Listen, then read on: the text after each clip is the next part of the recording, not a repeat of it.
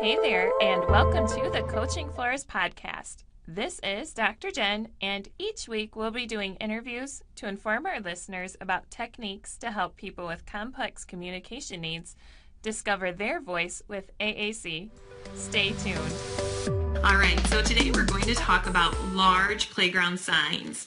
If you've seen lately, maybe on Facebook or on Pinterest, large playground signs or communication boards for parks and playgrounds have become really popular. You're going to see them popping up all over the place.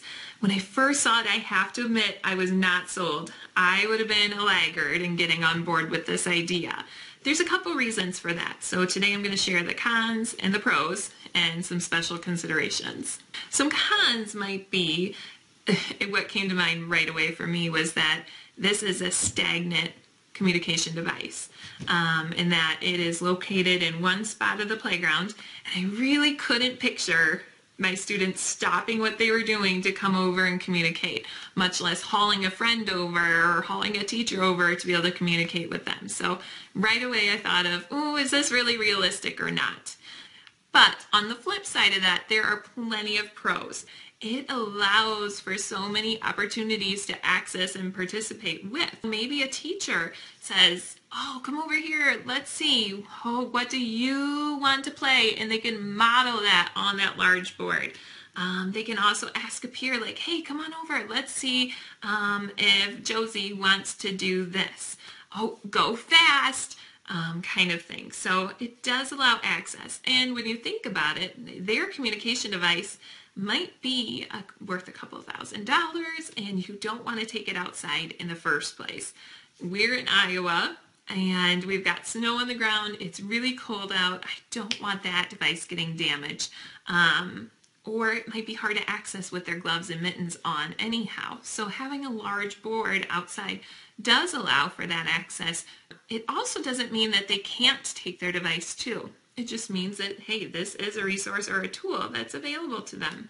It also promotes language. So if the child isn't naturally taking their device out there because they can't carry it around and run up the playground and go across the monkey bars with their device in their hands, or on the shoulder strap, or go down the slide with that on, it does promote language development because it is there, it is accessible, and then you can model that language, and so can their peers. Their peers love to go over and interact with communication boards. We see that all the time in our classrooms.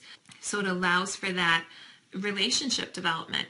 And let's face it, in the classroom, so many times our lessons are so structured that kids don't have the opportunity to really socialize and interact and with their peers and develop those meaningful relationships. Well, recess is the perfect time to provide those opportunities. So having a large board outside only makes sense. It also shows that we are an inclusive community. Whether or not a child is over there using it at the moment, when someone visits our playground, they're going to know that we think of the whole child and every child, and we want every child to be able to meaningfully participate in the recess experience in this playground too. So while I started out a laggard, and I have definitely moved on to the pro side and am super excited to see these large boards outside at recess and in parks. So some things to consider if you are saying, yeah, this sounds really cool, I want to get on board with this and help my school develop one. Think about the size. You know, how many words would you want on that large communication board? I looked at several examples to develop ours, and I saw mostly like 2x3 signs. Now some of those signs had maybe 12 words, some of them had more like 100 words, and so thinking about your age and population and what you might want for availability might help you determine the size of the board needed. We are getting one for preschool and one for our elementary playground, so there's two different playgrounds. And in our preschool, we're doing the 2x3 sign, but we are going to reduce the vocabulary. So let's talk about the number of words. I am a big believer in a robust communication system, so children need to have access to lots of words, that we don't want to limit, and we want to be able to model for them all the different ways that we communicate. So I started out with a 77 location core board, And we ended up editing it down to 70. And we really only looked at mostly core words. I'll show you an example here. You're going to want to think about core words first. Those words can be used across settings. So they are words like play, go, stop, look, turn, he, she, you, they, on, up, down, that sort of thing. There are core words that can go across settings. These words are really important to have on a core board or a large board because they can mean so many things. So one of the words would be push. You might see a child crying and you can bring them over to the core board and say, hey, you can point to the word what's wrong? And they might point to hurt, or they might say, I'm sad, or you might model for them. It looks like you are sad. And they might show you a sad face and you can say, are you hurt or are you sick? So those are some words included on there as well. And they could say, I'm hurt. And then we've got some words here, some pronouns like he and she or friend or they. And they could say he and then pushed me. So those would be available for them to report maybe if there was a problem with an interaction with a peer. Or the word push might be there as well because they want to be pushed on a swing set. So those core words can be used in many different situations. I did include a couple of fringe words on this large board, like the word ball. So I didn't want to fill up my 70 locations with all the different kinds of balls at recess. We've got the kickball, a soccer ball, a basketball, a football, just to name 4 different balls. So I wasn't going to take up 4 locations. But you could model, you want to play ball, and if the child indicates, yeah, I do, then you could offer, would you like to play basketball or football? And give them that choice. Or you could say, hey, let's see, is there the word show me or go get the ball that you want? So then they could show you which ball they want instead of taking up 4 locations for different kinds of balls. Some other core words that would be really helpful would be ready. Are you ready to go fast? Are you ready to play? Show me when you're ready to line up. It's time to go in. We also want to get vocabulary that's engaging to our students so that they can meaningfully participate with their friends at recess. So you might want to ask your friends to come play with you. You might ask them to play hide and seek. You go hide, I'm ready. You might ask them to run fast with you or slow down. Oh, I get this all the time. Look at me, watch me go across the monkey bars. Watch me go down the slide, and you can comment, that was fast, sort of thing. Or we might need the word stop and go on there. That can be a fun game to play, but it also might need to be a social interaction to stop. I don't like that. And we want to be able to model that for our students. We want them to be able to say to a peer to stop, I don't like it. Some other words that I included along the bottom would be something different. I've really made a push this year to include that word different on a lot of the activities that we have because what they want to say might not be on there. So we want to allow for that opportunity to say, I'm thinking something different. We also have the word like, uh-oh. So if you bonk someone on the head or you got a scrape, you could say, uh-oh. So that is an engaging word for the students. You also want to think about those question words. You can model, how much time do we have left to play? Which one do you want to do?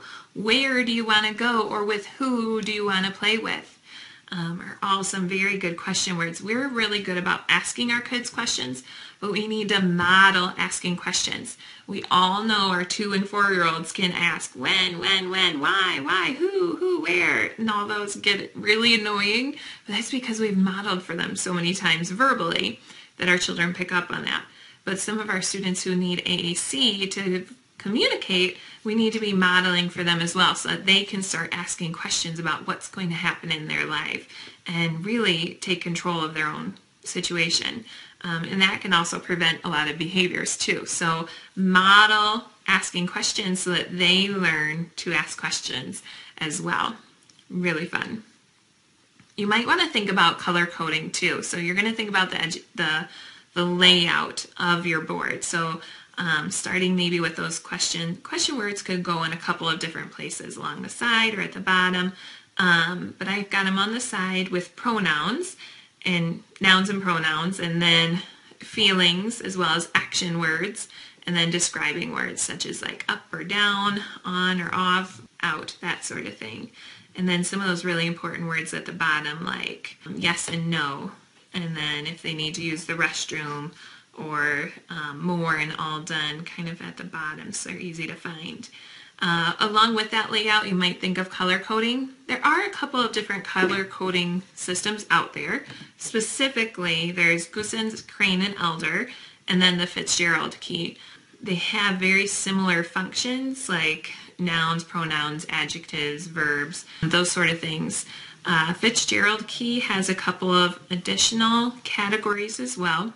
So if you have maybe in your classroom you use Proloquo with all of your students, then you might want to figure out which color coding key Proloquo uses and use that same one to develop your board for outside. Or if you find that you're using the Goossens color coding in your classroom, you might want to stick to that. Where I'm at, we've got all different kinds of devices with all different color coding, so we just picked one and went with it. And I have seen some core boards or some large boards outside with the button filled in with a color, so kind of the background color. I chose not to do that, thinking of the sun and the wearability. So we just included like the outside edge, or the frame was color coded. Prioritizing words too, so some of those important words at the top and sides and bottom so that they're easy to find, they'll get mixed in the middle. And then also if you think about it, if you're in a situation like me where you can have two different core boards or large communication boards, that we have a preschool one. So in looking at the preschool set, I wanted a large vocabulary without being too overwhelming. So that one I think we developed was 51 words. And when looking at that, we want to provide access to the meaningful language, and then we want it to grow with them. So I didn't go and mix up too many symbols. They're in a similar location, and we really just looked at kind of deleting some of them off so that it wasn't overwhelming, but yet they still had access to the vocabulary words that they needed.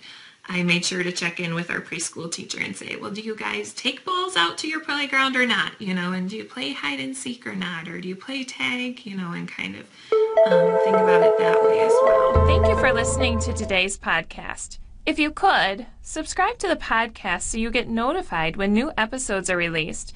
And check out Coaching Floors on Facebook and coachingfloors.com for downloads.